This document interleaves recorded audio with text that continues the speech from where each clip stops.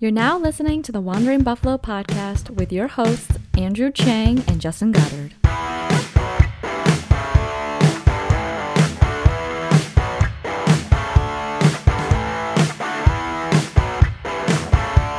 Hello and welcome to the Wandering Buffalo podcast. My name is Andrew Chang and alongside me is my co-host Justin Goddard. Tonight we're going to talk about the 6 degrees of the Buffalo Bills. But first, you can find us on social media and podcasting platforms and even on YouTube by searching the Wandering Buffalo podcast. I'm excited for this creative episode. So let's break down the agenda. But first and always, Justin, how are you doing tonight? I'm good. Finally got home to relax a little bit. Doing this with you guys. Got a Kolsch going. We're good. How are you doing tonight, my friend? I'm doing pretty good. I got your favorite kind of beer here, the sour ale. I for those of you who don't know, Justin just loves sour ales. Love a sour. I'm being quite facetious. Justin hates sour ales. You got there a sour pina colada? I do. You know what? I just looked at it and I was like, I'm just gonna try it. Yeah. Well, you love it, so. Well, yeah, I do. It's not bad. I'd stay away from Stoneyard Brewing Company's key lime pie one. That one let me down hard. It was not good. Well, let's get readjusted here. I'll break down the episode. We have some Bills related news to talk about. Not too much. It's been a quiet week, so we'll kind of cruise through that one. Then after that, we are going to dive into our Wandering Buffalo interview with our guest Louis Trano. After that, we're going to dive into the 6 degrees of the Buffalo Bills, and we're going to wrap it up at the end and preview into next week's episode. So let's talk about some Bills-related news. Probably the most important is that the Bills have until May 3rd to pick up the 5th-year option on Tremaine Edmunds. That's a $12.7 million swing, Justin. Do you personally think the Bills should pick it up? So personally, I'm sitting here with the armchair goggles on. I don't know if I would pick it up yet. I'd kind of like to see another sample size year from him. There's no rush to do it right now, and with what they just gave Milano, with the Josh Allen contract coming up, I would probably personally wait it out. But you're also talking about a guy going into his 4th year. Was he going to be 22? It seems like the coaching staff really loves him. They made moves to bring him in the building, so I'm not going to be surprised if they pick it up. But if it was my decision, I would kind of like dangle the carrot and be like, "Hey man, we love what you're doing here. No rush to get this done. Like, show it to us this year, and we're going to give it to you." But he's also been voted to 2 Pro Bowls. So I think it's likely that they pick it up. I just personally would wait on it a little bit. Yeah, I was going to mention that the peers and the coaching around the NFL, the coaching staff, think highly of Tremaine Edmunds. So I personally think that they might pick up the 5th-year option. My biggest fear is that Tremaine Edmunds doesn't get the 5th-year option when we let him go after next year, and he turns into this absolute beast on another team. That's my biggest fear, and I don't want us as Bills fans to have the fear of missing out or go like, "Oh my God, I knew it. We shouldn't have let him go. Now look at him." I know. I could easily see that happening. So, and I just like Tremaine Edmunds, so I think that he has such a high ceiling, and he's not even close to reaching that ceiling. So I got faith in him. And with that said, I don't think Tremaine Edmunds is where we draw the line. But with the drafting and developing and wanting to retain your own players, we're going to come to a point at which, being talked about it with this offseason with the limited cap, we're going to come to a place where we have to make tough decisions, because you can't give everybody that top of the market contract.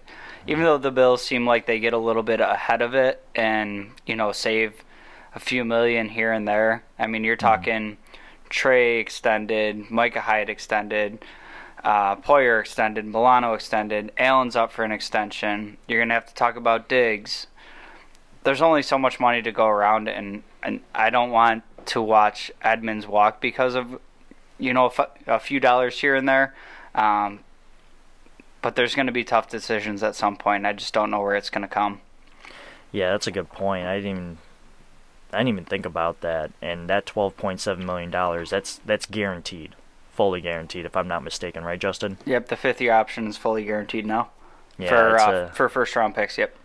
Yeah, and, when you look at Josh Allen's contract, that's a no-brainer. We're going to pick that up. That's a discounted rate for someone like him. And you're talking 40. 40 after this year.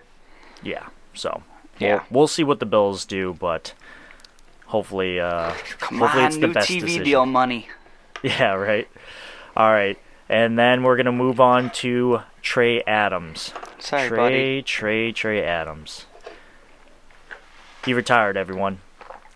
He must have listened to our episode last week and found out that we might have tossed a little subtle shade towards him in regards to his poor athletic testing. And I just want to open up by saying, in no way are we saying that he's not a good athlete. We're just saying, in terms of the combine results, he was towards the bottom end. And it's unfortunate because this used to be a guy that was highly regarded as a first-round tackle, and injuries plagued him so much so that people were thinking of Trey Adams and were thinking to themselves, like, can this guy even play? And that eventually led him to become an undrafted free agent, and now he retired. So, if I had to guess, it's for health reasons. It's such a shame because the guy had such a bright future at one point, and now he's elected to retire. So I don't know. I don't really know how you feel about it, Justin. But for me personally, I feel for the guy, and it feels like a lost opportunity for him. Yeah, and I'll be the first to say that I actually kind of respect his decision. I mean, he's only 24 years old.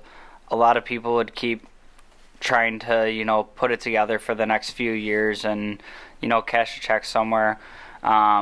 But these guys, they have their whole lives after the NFL. Say he made it to the league 30 years old, whatever, and these injuries keep happening. If he retires at 30, he's got to live with his body for the rest of his life. So, yeah, he is somebody that I was very interested in when we brought him in. Kind of had that low risk, high reward situation where if you could unlock what he could do, he could be a difference maker. Unfortunately, he's kind of battled the injuries, and it's kind of a much, much lower scale Andrew Luck situation where they just kind of get to the point in their career where it's like, is this worth it? Always going through rehab, never being healthy, never feeling right. I go 2-3 days with a cold, and I'm like, why are we even doing this? So, like, to have the knees hurt, the back hurt, whatever it is at that point, if it's not worth it to somebody, I respect the retirement. Yeah, absolutely. These players are putting their livelihood and health for our entertainment, so I think we all need to be a little conscientious of that when people make these tough decisions.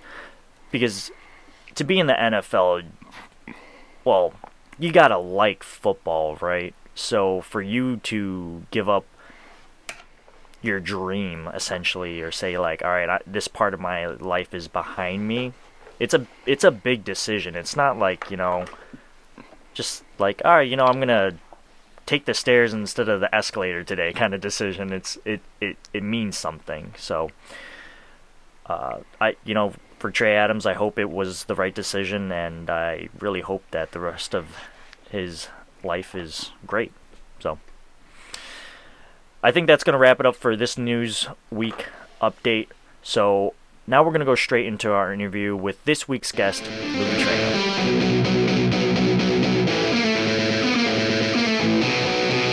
Special guest, classmate of the 2011 RH class, the real Wolf of Wall Street, my old friend, Louis Traynor. How you doing, buddy? Great. Thanks for having me, guys. Really appreciate that. What an intro. Yeah. So why don't you tell the listeners a little bit about yourself? Who are you? Like, where you're from? And a quick synopsis of your fandemonium. Yeah, no worries. First things first. Very, very diehard Bills fan. I grew up in Rochester, so that's hardly over an hour away. Like you said, we went to Rush Henrietta together, so very. The Bills are very near and dear to me. I'm 27 now, which means a lot of those fan years were more bad than good. But I work in finance accounting, and I did my undergrad all in the upstate area. I went to Syracuse, and from there got bounced to New York City, where I was until the pandemic.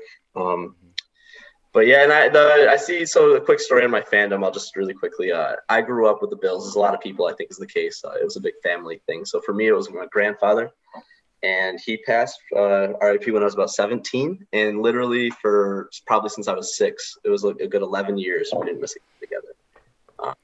And the only fun story I'll say there is that as I got a little older, a little wiser, I noticed some Sundays he was a better fan than others, and it usually, as I got older, depended on if he had money on the game. So that was, but no, it was very wholesome. It was very wholesome.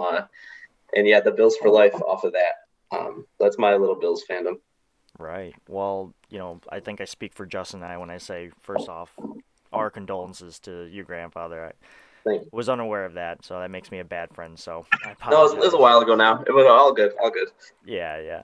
But risky man, gambling on the Bills. Maybe he just had a feeling that the Bills would lose, so he bet against the opposing team. I don't know if that really makes him a fan, but maybe he's a smart bettor, or he was a smart bettor. I think he's like me. He just bleeds it, and it's maybe a little too optimistic for his own good some weeks. But right. That's why I don't bet the Bills. I don't bet at all, but that's for smart man. The smartest of the three of us. Then. So, I'm just gonna regale the tale real quick of like the spin move story. I don't know if you remember this. So when we were playing like front yard football in Andrew Pacone's yard, and I remember somebody dumped off a screen pass to you, and I was able to get by some people, and I had Louis dead to rights, like right in front of me. I went for a tackle. This man hit the B or circle button, depending on what system you're playing with, and spun me. Like, diced me up. And I remember just hitting the ground, and I just looked back, and he was just like 10 yards up the field. You got to break down in that stance.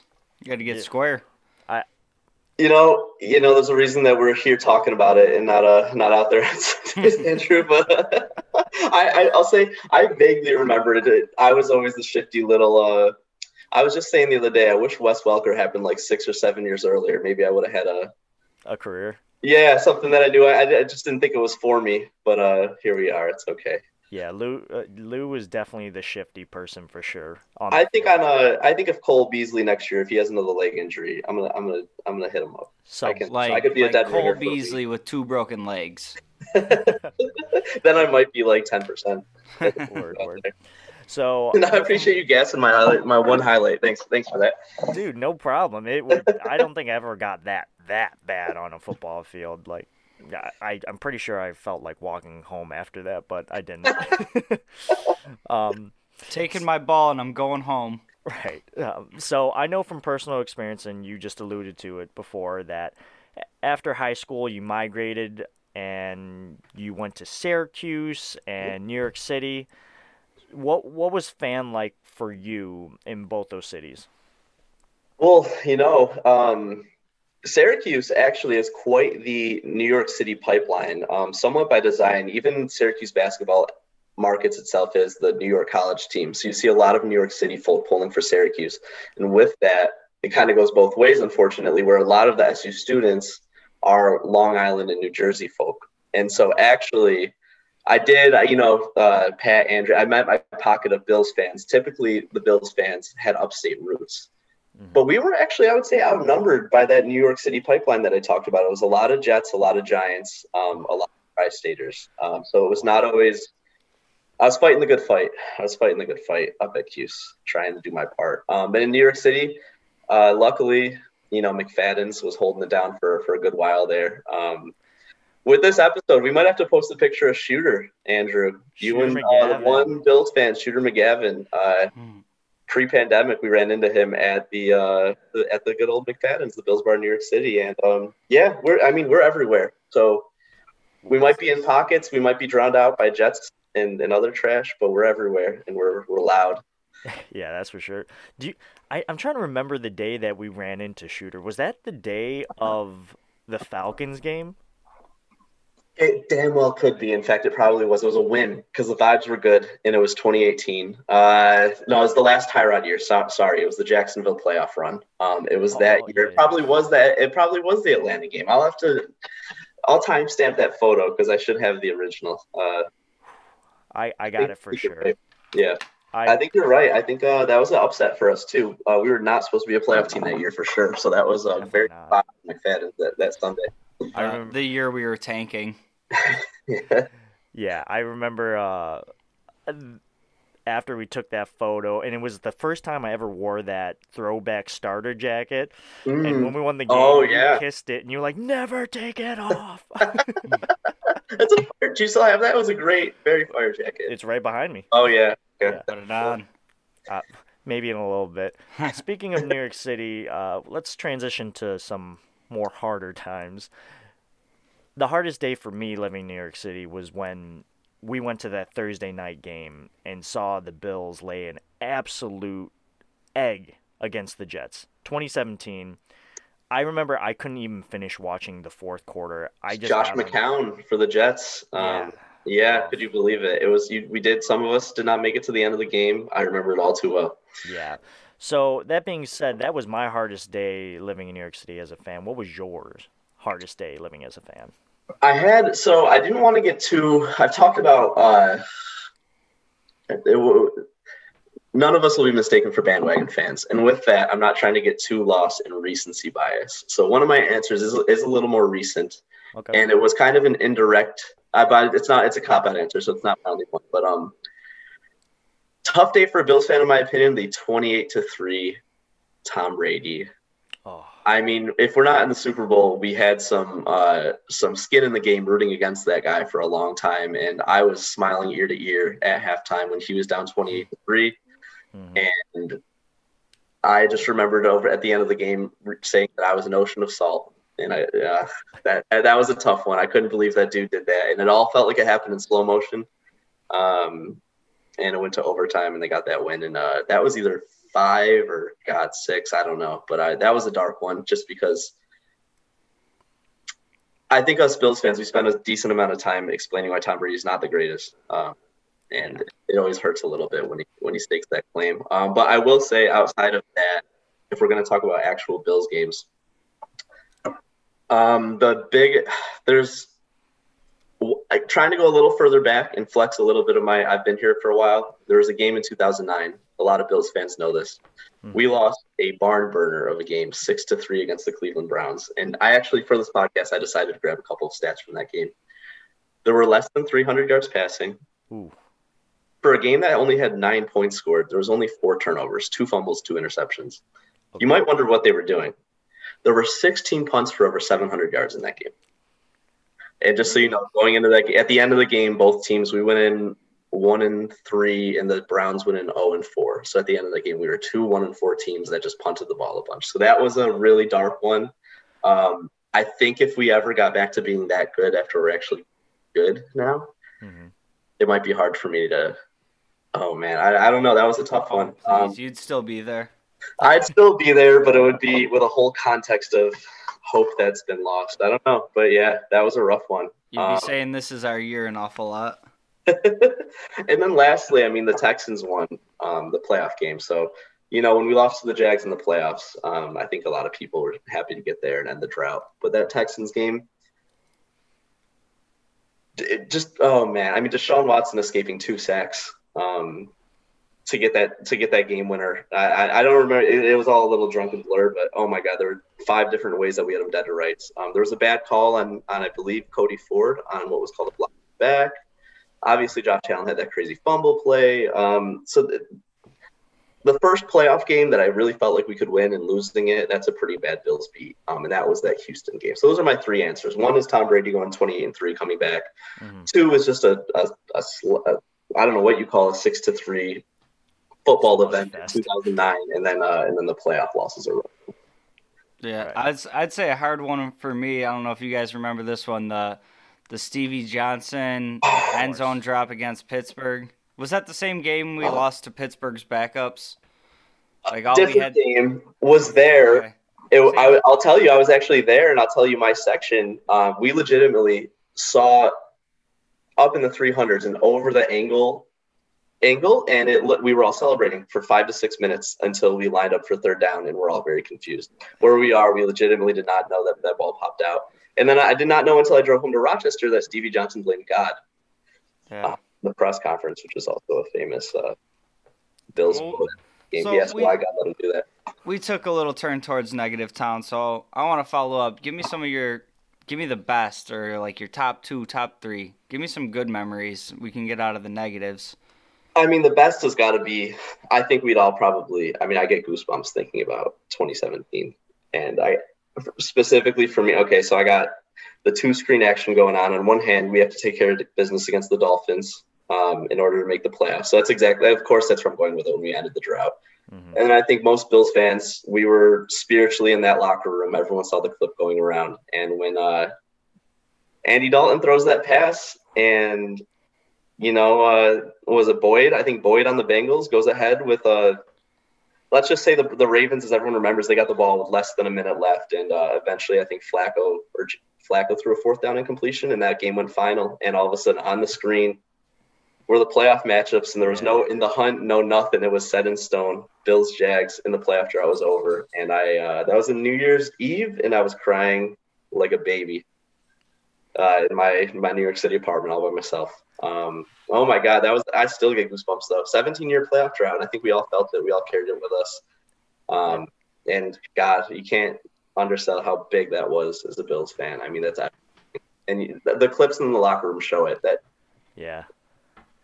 I'll tell you one of my favorite moments was and I think I've said it on the podcast before. I was not a fan of the Josh Allen pick when we made it. I wanted another quarterback named Josh. I was very wrong on that. I was right there with you. Yeah, I was mad about that one. But so I went to the first preseason game that season. Carolina, right? I believe so. I don't remember the team. All I remember is Josh Allen came into the game, just standing ovation, and I was sitting there, I was like, watch this. First pass, they're just gonna show how far this guy can throw the ball. I don't even care what happens. It's gonna be awesome. And sure enough, first snap, he drops back and he just uncorks this bomb. I think it was to Robert Foster. Yep, I remember the play.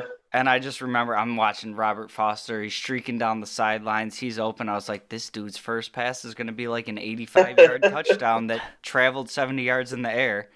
The ball landed like 6 yards out of bounds and like 10 yards past Robert Foster. But just like the energy in the crowd that was just like that feeling that like, we might actually have a guy.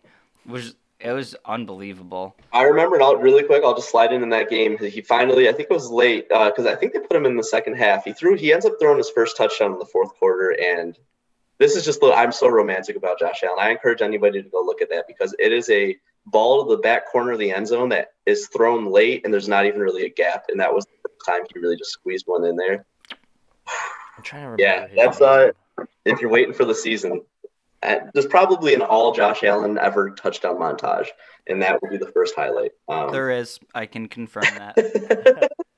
I'll say, in that vein, one of my other highs that I was actually reflecting on the season we just had, and I think maybe you guys will agree with this. I think any season that falls short, obviously you're not completely satisfied as a fan, but for the first time, I reflected and had my head held high, and in terms of moments.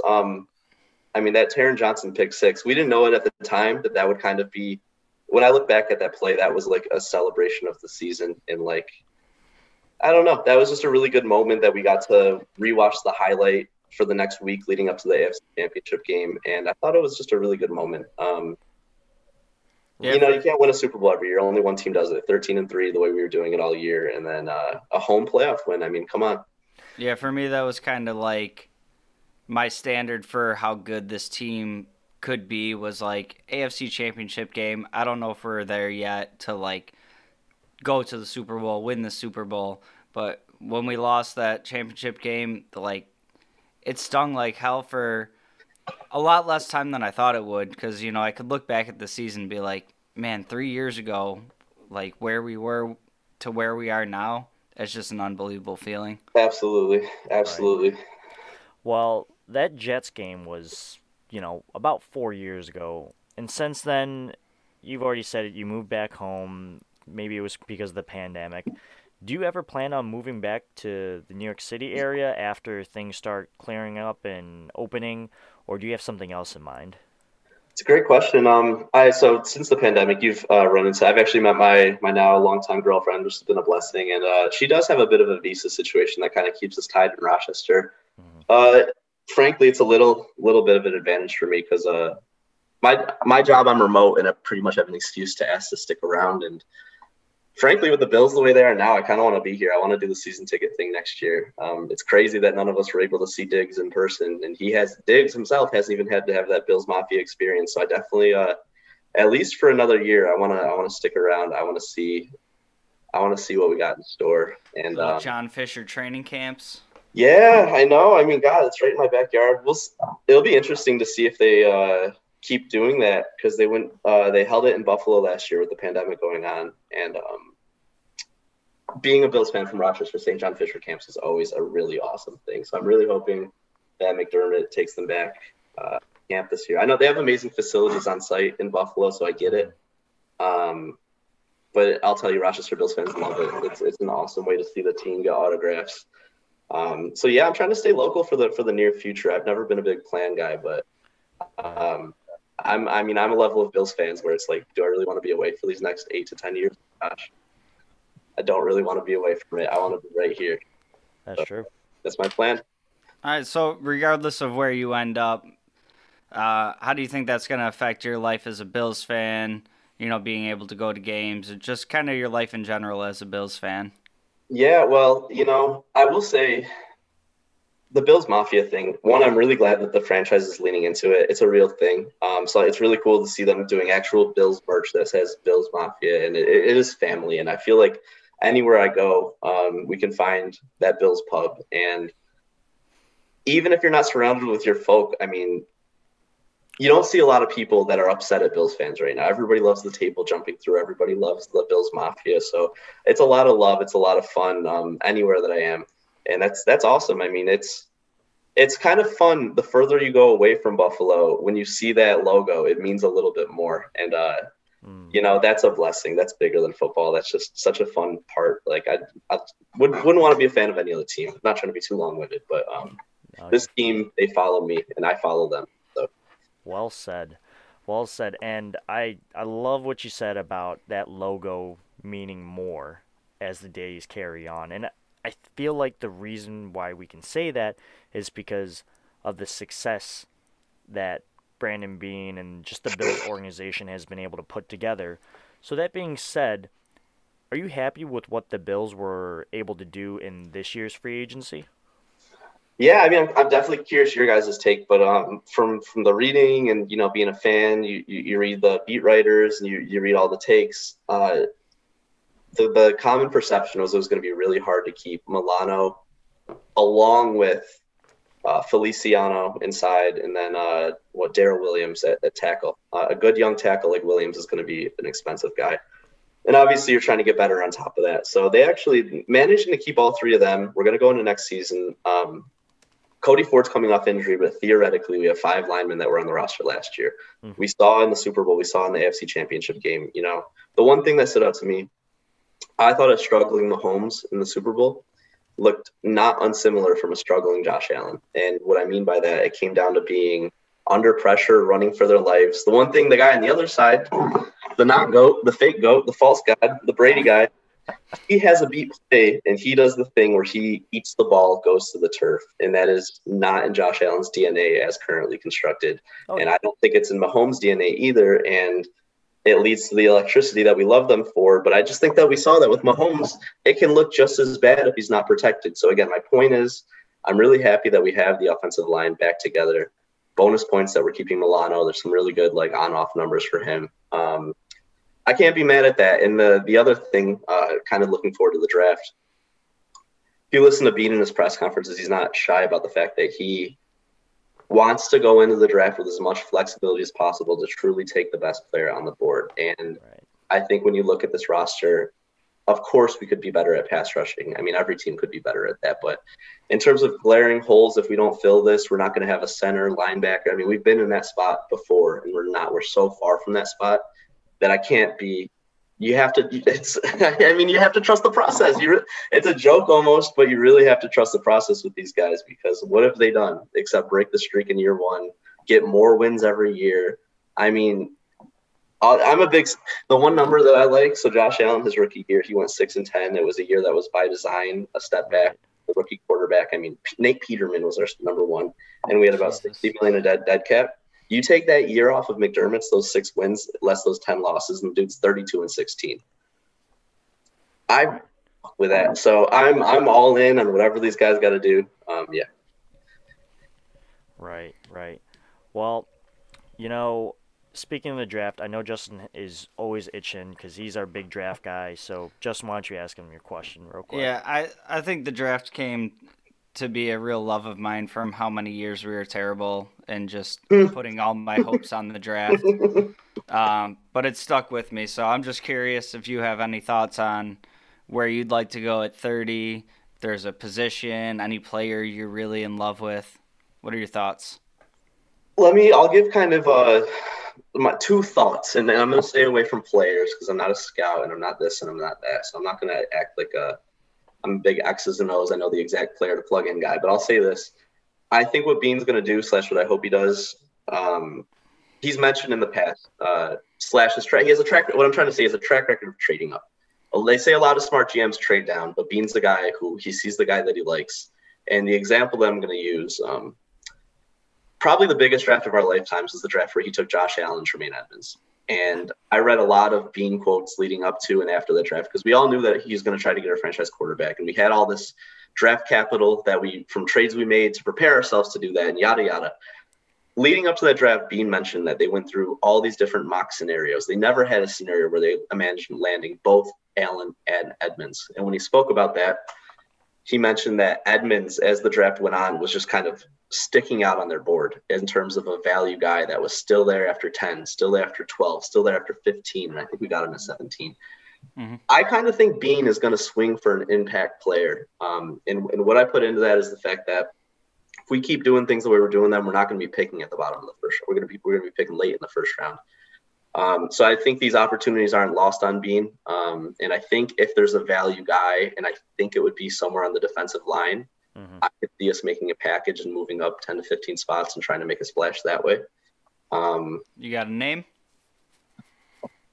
Well, so these mock drafts, I'm not seeing edge rushers go until 15 or 20. So I think Wake Forest has a guy. I'm sorry, I'm on the spot. I really don't have the names, but I was looking at the top guys, and I could see us getting into that 15 to 20 range and trying to bolster.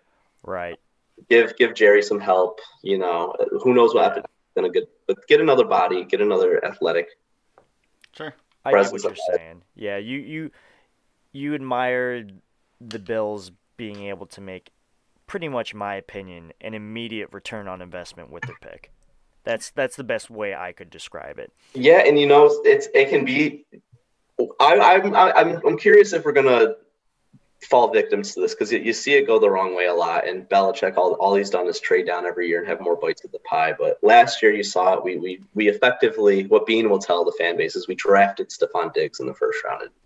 And, talk about an impact. So I agree. I could see them getting up a little more in the later stages of the draft if they feel like they could really take this roster over the edge. And let's be honest, there's not a lot of room to go. 13-3 in an AFC Championship game. We're talking about getting over that edge. So I wouldn't be surprised if we spend more assets on one player as opposed to collecting a lot of assets. Right. That's my prediction. I'm going to stay away from names. I'll let Bean do that. Hey, you're good, man. So this is probably the most important question that we always ask on our interviews. Real quick, chicken wing, drum, flat, blue cheese, ranch, best place in Rochester? Go. Oh man, no. What's really sad is that the Duffs was a casualty of the pandemic. We had a Duffs in Rochester, and that was always my top wing. So I'm gonna actually go with dude. You can't go wrong at some of our. If you're talking about Tully's, I mean, their tenders are on point, and the wings aren't half bad either. Right. I love those local sports bars in Rochester, but I mean Duff's. I say do the pilgrimage. It's worth the drive the hour. Go to Duff's. I'm a flats guy. Mm-hmm. I typically love a little extra crispy, but just buffalo sauce. But if you want to go barbecue at Duff's, I'm not mad at you either. And blue cheese, we get the fuck out. I mean, that's all I can say about that. Right. So, do you have any questions for us, Louis? I would just flip a lot of that. I'm curious, Justin, as the draft guy, if there's a name that I should be looking out for that you like, or a position, or your thoughts on it. I'm definitely curious. I have so many names and thoughts. My dream scenario at 30 right now is Jeremiah Owusu-Koramoah. He's a linebacker, but he's really that big nickel that we've kind of been searching for. That's my dream guy. You're going to have to tune back in to hear the rest of them. We're gonna like that. Is he going to be able to stand in front of Travis Kelce? We'll see. I don't think anyone can. Well, they do say he's the tight end eraser type of player, so we'll see.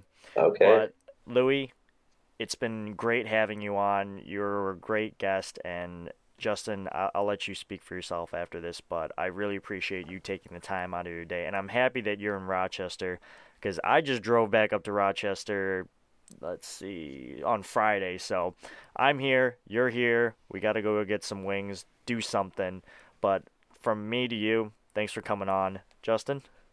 Man, I had a great time. I'd love to talk to you some more, and we'll do it off air, pick your brain a little bit, but yeah, talk to you again soon.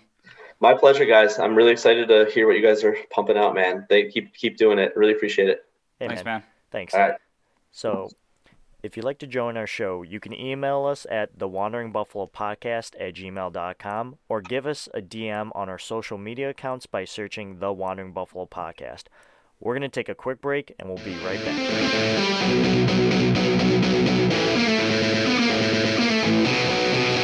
Welcome back, everyone. We're going to pick things right off by talking about the 6 degrees of the Buffalo Bills. If you don't know what the 6 degrees game is, it kind of starts with Kevin Bacon, an American actor. So the 6 degrees of Kevin Bacon, or Bacon's Law, is a parlor-style game where players challenge each other to arbitrarily choose an actor or subject and then connect them slowly backwards within 6 turns to Kevin Bacon. We're basically going to do that with the Buffalo Bills. So we have our executive producer here, Jake, and he's sharing his screen. We're going to go to Google. We're going to hit the I'm Feeling Lucky button, and we're going to take that. So Jake, spin up the Google and see what our first results are. Alright, so he shared his screen. I'm terrible at this game with Kevin Bacon. I think I'm going to be worse with it with the Bills, but let's try it out. Why not? Why not? Alright, so the first one is comedy movies. Okay, specifically, it looks like the first one is The Stand-In with Drew Barrymore. Okay, Drew Barrymore. Let's see. All I think of when I see Drew Barrymore is Never Been Kissed. Never Been Kissed? What's that about? This is a whole long story, but going back to my days of doing crew, I was left on land one day while everybody else was in the boats, and I could watch previous races on a VCR, or they had Never Been Kissed, and it's just a terrible rom-com with Drew Barrymore, and I watched that movie 18 times in a weekend, and it's just awful. God, where were you on that weekend? Marietta, Ohio. Ohio. Okay, so yep. I think we just found our first connection. Oh, hey, it just happened. Yeah, so you brought us to Ohio, and I'm going to bring us back here. So I went to the Ohio versus the Ohio versus Bills game, the Cleveland Browns versus the Buffalo Bills game of the 2020 season, or I'm sorry, the 2019 season, where Stephen Hauschka missed that field goal. So that brings us back to the Buffalo Bills in a score of 2. We did it in 2 with a personal touch. Yeah, I've 2 never personal touches. I've never seen that movie before, so I mean, No, don't bother. it sounds like something I don't want to do. No, it's not great. All right, Jake, spin that wheel again. I'm feeling puzzled. We ask a question. An 11-foot bird lives less than 2 miles from the coordinates 30.89, comma, -102. What's his name? Okay, who do the Bills play this year with a bird as their logo? Yeah, so... Do we play the Eagles this year? Yeah, so... No, but you know who... We did play them in the past. I think that was that 2019 where we truly got destroyed. But you know who we... that was so bad. Yeah, it was not a great game. But you know who we did play that year? And I was also in attendance for this game. The Washington football team. Do you know who we play this year in Week 17, or the last game of the season? The Washington football team. The Washington football team. So we went from coordinates to the Eagles to the Washington football team to the Buffalo Bills. I feel like you took a little jump there, but I'll allow it. Hey, well, we gotta take it. I mean, I don't know what these coordinates... An 11-foot bird? Come on. Like... Yeah, I mean, that's... I'm thinking about Sesame Street. Was that like a condor? I don't like birds. Oh my god. Pisano Pete. I guess that's the coordinates. Alright, Jake. I have no idea what that is. Spin the wheel. Justin, I'll take wheel. you the lead. I'll let you take the lead on this one. Oh, I don't. Okay. Roll the dice. And you got... Oh, this is going to be easy. Give me a number. Gave you the number 4. Number 4? Okay. So, we're going to change it up here. Favorite Bills players wearing number 4. Bring it back that way. Bring it back that way. I'm trying to think of whoever wore number 4. I don't know. Oh my god. I'm like drawing a huge blank. I know if you put 2 Nate Petermans together, you get 4. But do you really want 2 Nate Petermans on your team? Jake, roll the dice one more time for us. I don't know. That's pretty funny, Buffalo though. Bills, I like number that. 4. Number 4 again. Get out of here. Number 4. 1. Oh.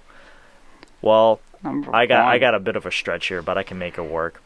So Do it. this is a blue die with a white number 1 in there, and all I can imagine is Cam Newton doing his Superman celebration with that. And I remember when Josh Allen first came in the league, and all he was doing was really running because he couldn't throw it to anyone, and everyone was saying, like, this is basically Cam Newton's clone, because Josh Allen had all those rushing accolades, but he wasn't doing super well in passing. So I'm connecting this back to the Bills because early on in Josh Allen's career, it just seemed like when you talked about Josh Allen, you always compared him to Cam Newton and the Bills, today's Bills, to the Carolina Panthers. So that's how I'm assimilating this all together. I just hope he doesn't go the way of Cam Newton. Cam Newton was super talented and just beat his body up. Yeah, I mean... Jake, is it possible to roll the dice one more time? Go ahead. We keep getting numbers that aren't Bills players. Come on, 2. I know number 2. I already know a player with number 2. Was that your Steve Christie pick? No, that's Tyler Bass. Okay. Right? He's number 2, right? Yeah, sure. He can be your favorite player at number 2. All right, one more time. Why not? What is this, 0 through 10? Number 6. Oh, God. Ooh.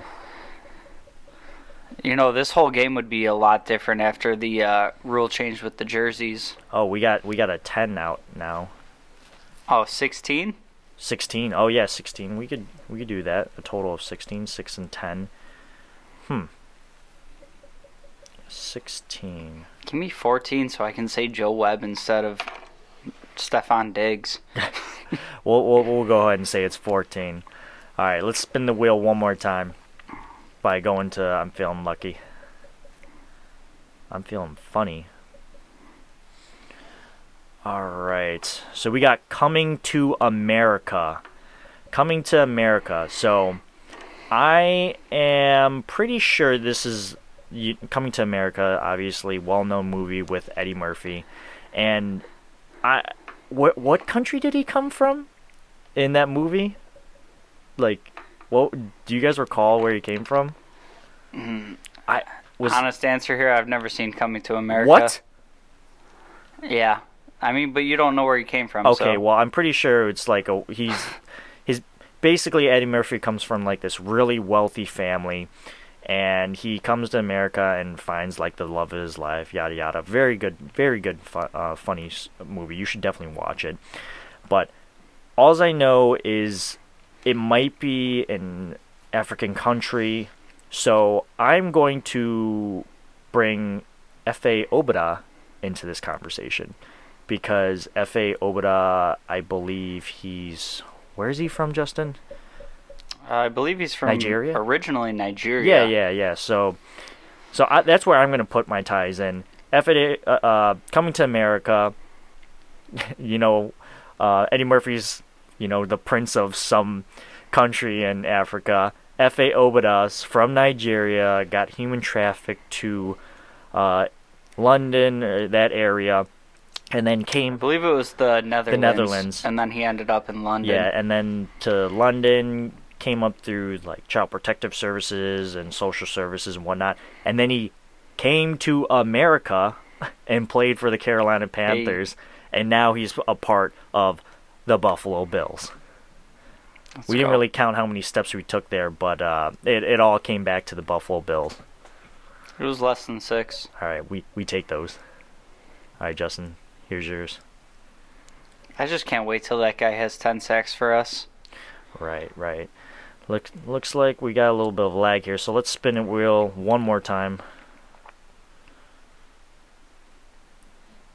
Let's see. The Mona Lisa. I got artistic. Whew. This is going to be a stretch for me. All right, so I'm just going to say some thoughts and see where you go with it, okay. Andrew. Well, I was already wrong. I was going to say the Mona Lisa was Van Gogh, but it's Leonardo da Vinci. Mm-hmm. Roll with me here. I think he had the drawings for like the first aircraft, but it didn't actually fly. I don't know if that's right or not. By the Wright brothers? Huh. I think Da Vinci had some drawings.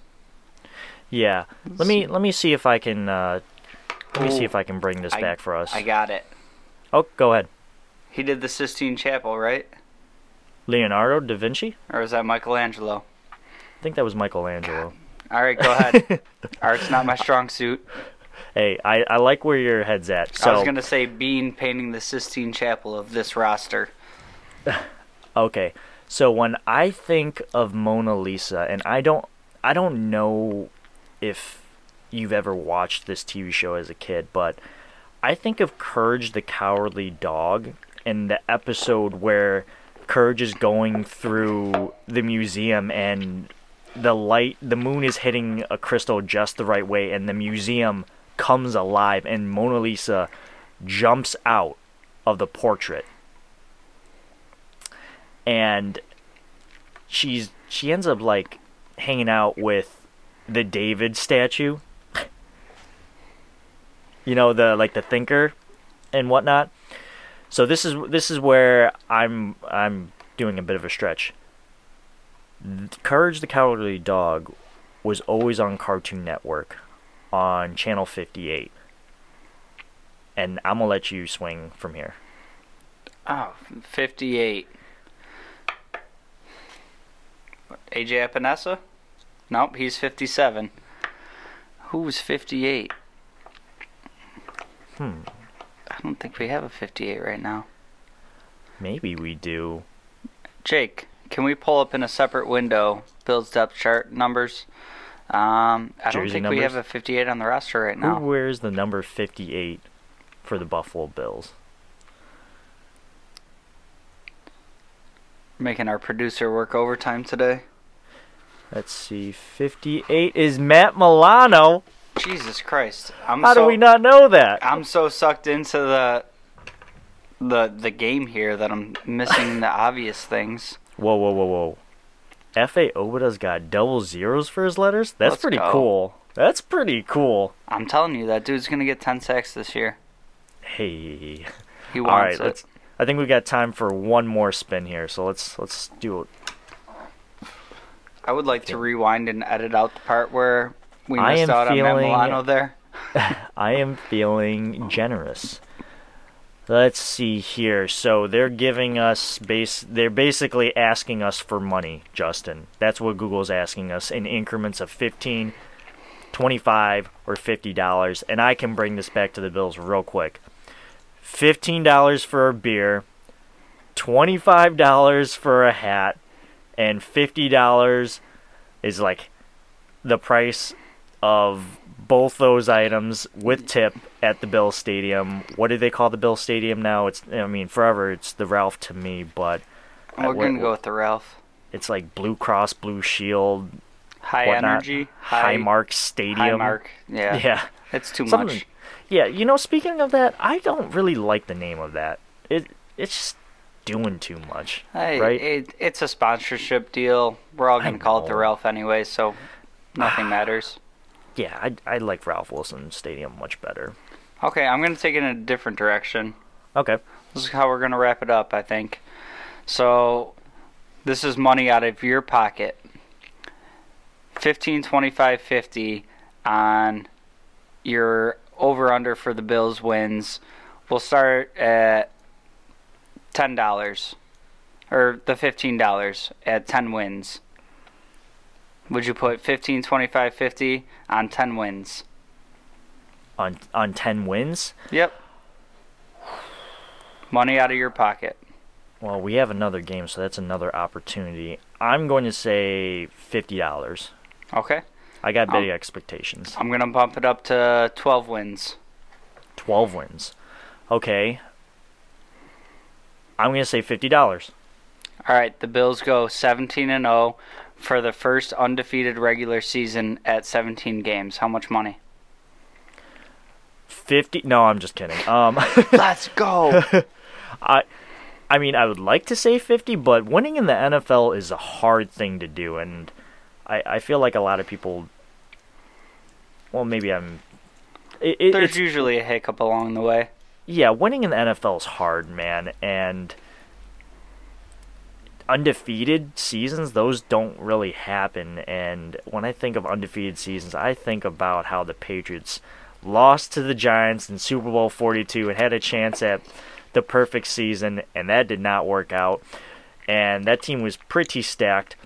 Not saying the Bills aren't stacked, but I can't put any money on that. So I'm going to say 0 because I don't think they're going to go undefeated. I'd put $50 on 17-0 right now. There we go. That for it never having been done in history, the odds on that have to be great. Imagine if it actually happened too. Like, bro, I can't. 50 times whatever those betting odds are, Yeah. you'd be set for life. We got to wrap this up so I can put $50 on that. Right. All right. Well, I think that's going to wrap it up, actually, for the 6 degrees of the Buffalo Bills. Next week, we're going to talk about, our review of the front office and just reviews of the coaches as well. Go ahead and subscribe, like, comment, and review our podcast. It would be greatly appreciated. We're always looking for guests on the show, so reach out to us on our social media platforms if you're interested by searching The Wandering Buffalo Podcast. Justin, where can the people find you? You can always find me at jgods22. Reach out, let me know if you want to be on the show. If anybody wants to send over any mock drafts and get some thoughts on it. I really enjoy looking at the mock drafts, and I like seeing what other people are doing with them to give me some different ideas of where we should be looking in the draft. So let me know. All right, and you can always find me on most social media platforms by searching Two Changs. It's been a very fun and creative episode, Justin. I'm excited for next week's discussion. But as always, Justin, go Bills. Go Bills.